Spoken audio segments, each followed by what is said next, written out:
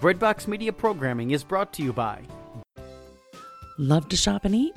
With a dozen food stands and even more local vendors, there's always something fresh, friendly, and fun at the Markets at Hanover. For hours and events, visit marketsathanover.com.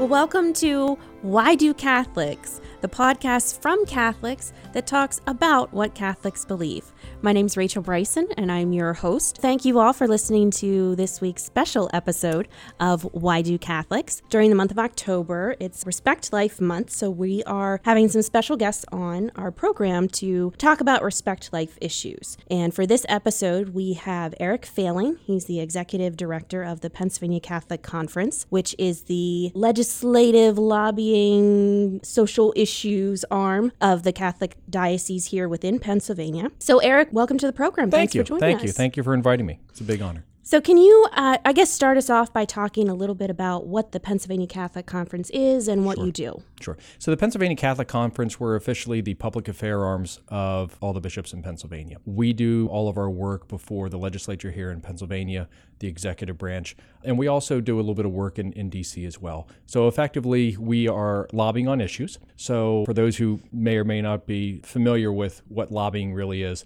our job is to monitor all legislation that is introduced in the state and try to find what bills that the church should be involved in. We have a very broad base of legislation that we're following, that we're tracking, that we're advocating for or against, really on any number of issues that would impact people in Pennsylvania. We believe, as Catholics, that everybody should be treated in a loving and fair way, regardless of any of their statuses, and that's what we do. So we lobby on pro-life, we lobby on poverty, human trafficking, education, healthcare, you name it, we're doing it. Okay.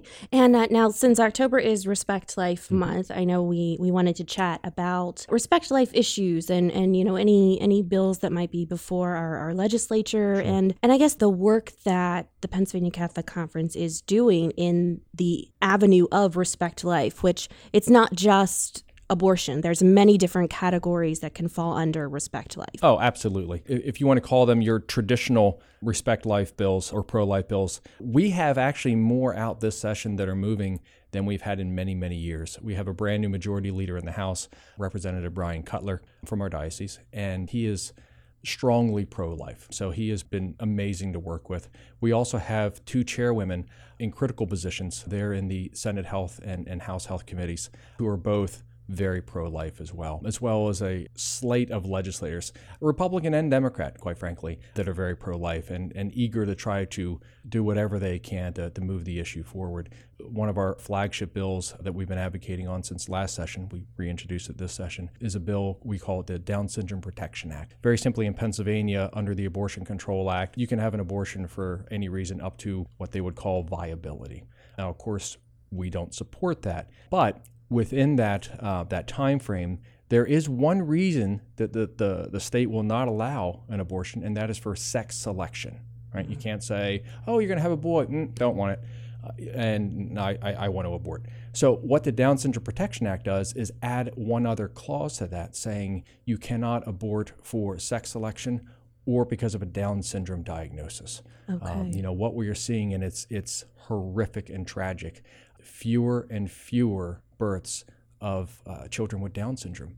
And it's horrific because it's not that, as Iceland said, they cured Down syndrome. Well, they didn't. They just abort all the babies that are diagnosed. So that's one of our flagship bills. It actually passed the House. It's sitting over in Senator Brooks's committee right now in the Senate, so we hope to get that out soon. We have another piece of legislation we worked on with Chairwoman Rapp from House Health. It also passed. It's in the Senate and Senator Brooks's committee, and it's a perinatal hospice bill. Mm-hmm. So in that horrible circumstance where the doctor comes in and tells mom and dad, I don't think your baby is going to survive either to birth or after birth will not survive very long. What do you want to do? Oftentimes we know doctors will pressure for the abortion. Mm-hmm. Perinatal Hospice Act just says in those situations, they would have to provide the parents with information on local hospice resources for the child. So we think it's a very good bill.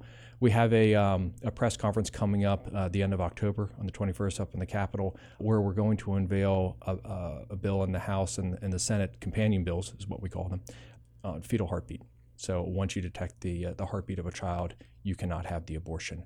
And we're really excited about that. We're trying to bring in the equipment so we can do a live ultrasound, and the techs are working so that we'll be able to hear the heartbeat during that. So we're very excited about that.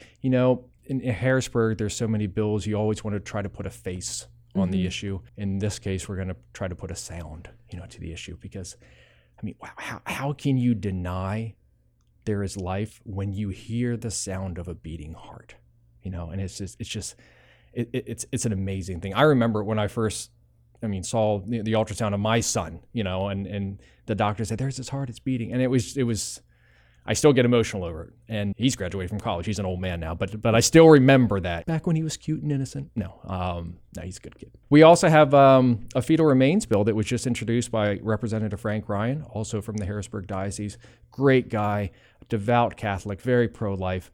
A recent Supreme Court case, U.S. Supreme Court case that went through said, look, you have to treat the remains as that of human remains. And of course, we believe that, but the law doesn't respect it right now. So we have this bill introduced. We know the highest court in the land agrees with us. It's just going to be a matter of trying to get it through. Gotcha. Prospect-wise on these bills, we can't do it without the support of the faithful. I talk to a lot of legislators, and even and I think the most tragic ones are the ones who say, Eric, I get it. I'm pro-life. I support you guys, but I'm afraid that if I cast that vote, I'm going to lose my seat. I'm afraid I'm going to lose the election.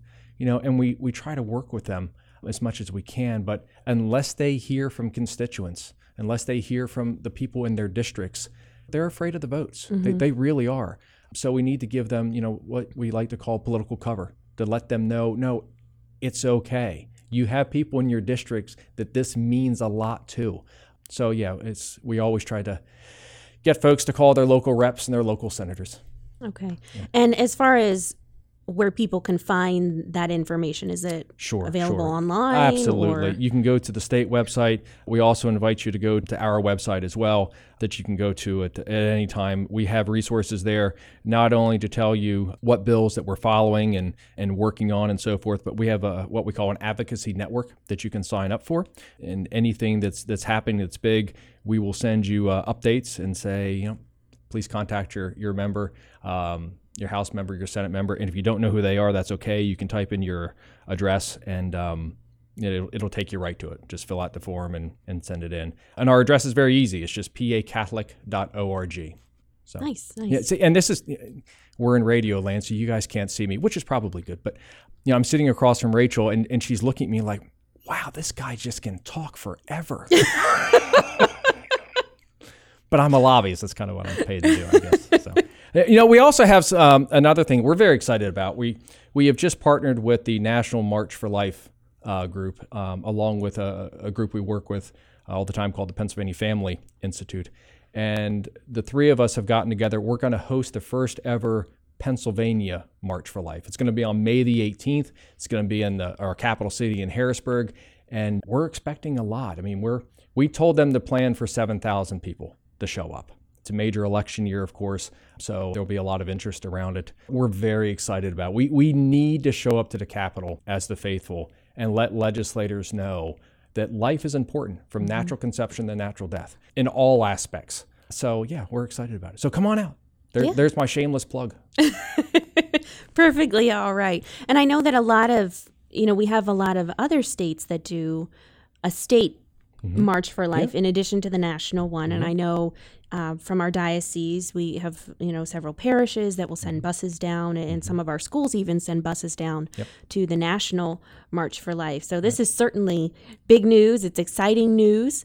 And you've given us that 7,000 number. So I want to challenge all of our listeners. Let's all work together to surpass that number. That would be wonderful. In Harrisburg, when the rallies happen, especially the ones that should be the big rallies, if you don't show big numbers, it will actually strengthen the opposition. So we need folks to come to this. This is a big deal. Our elected leaders honestly, politics being what it is, I really do think and I really do believe that the elected leaders want to do the right thing. They just need encouragement and they need support from us, from the faithful. They need to know that we're there, that we're praying for them, and that we're trying to work with them.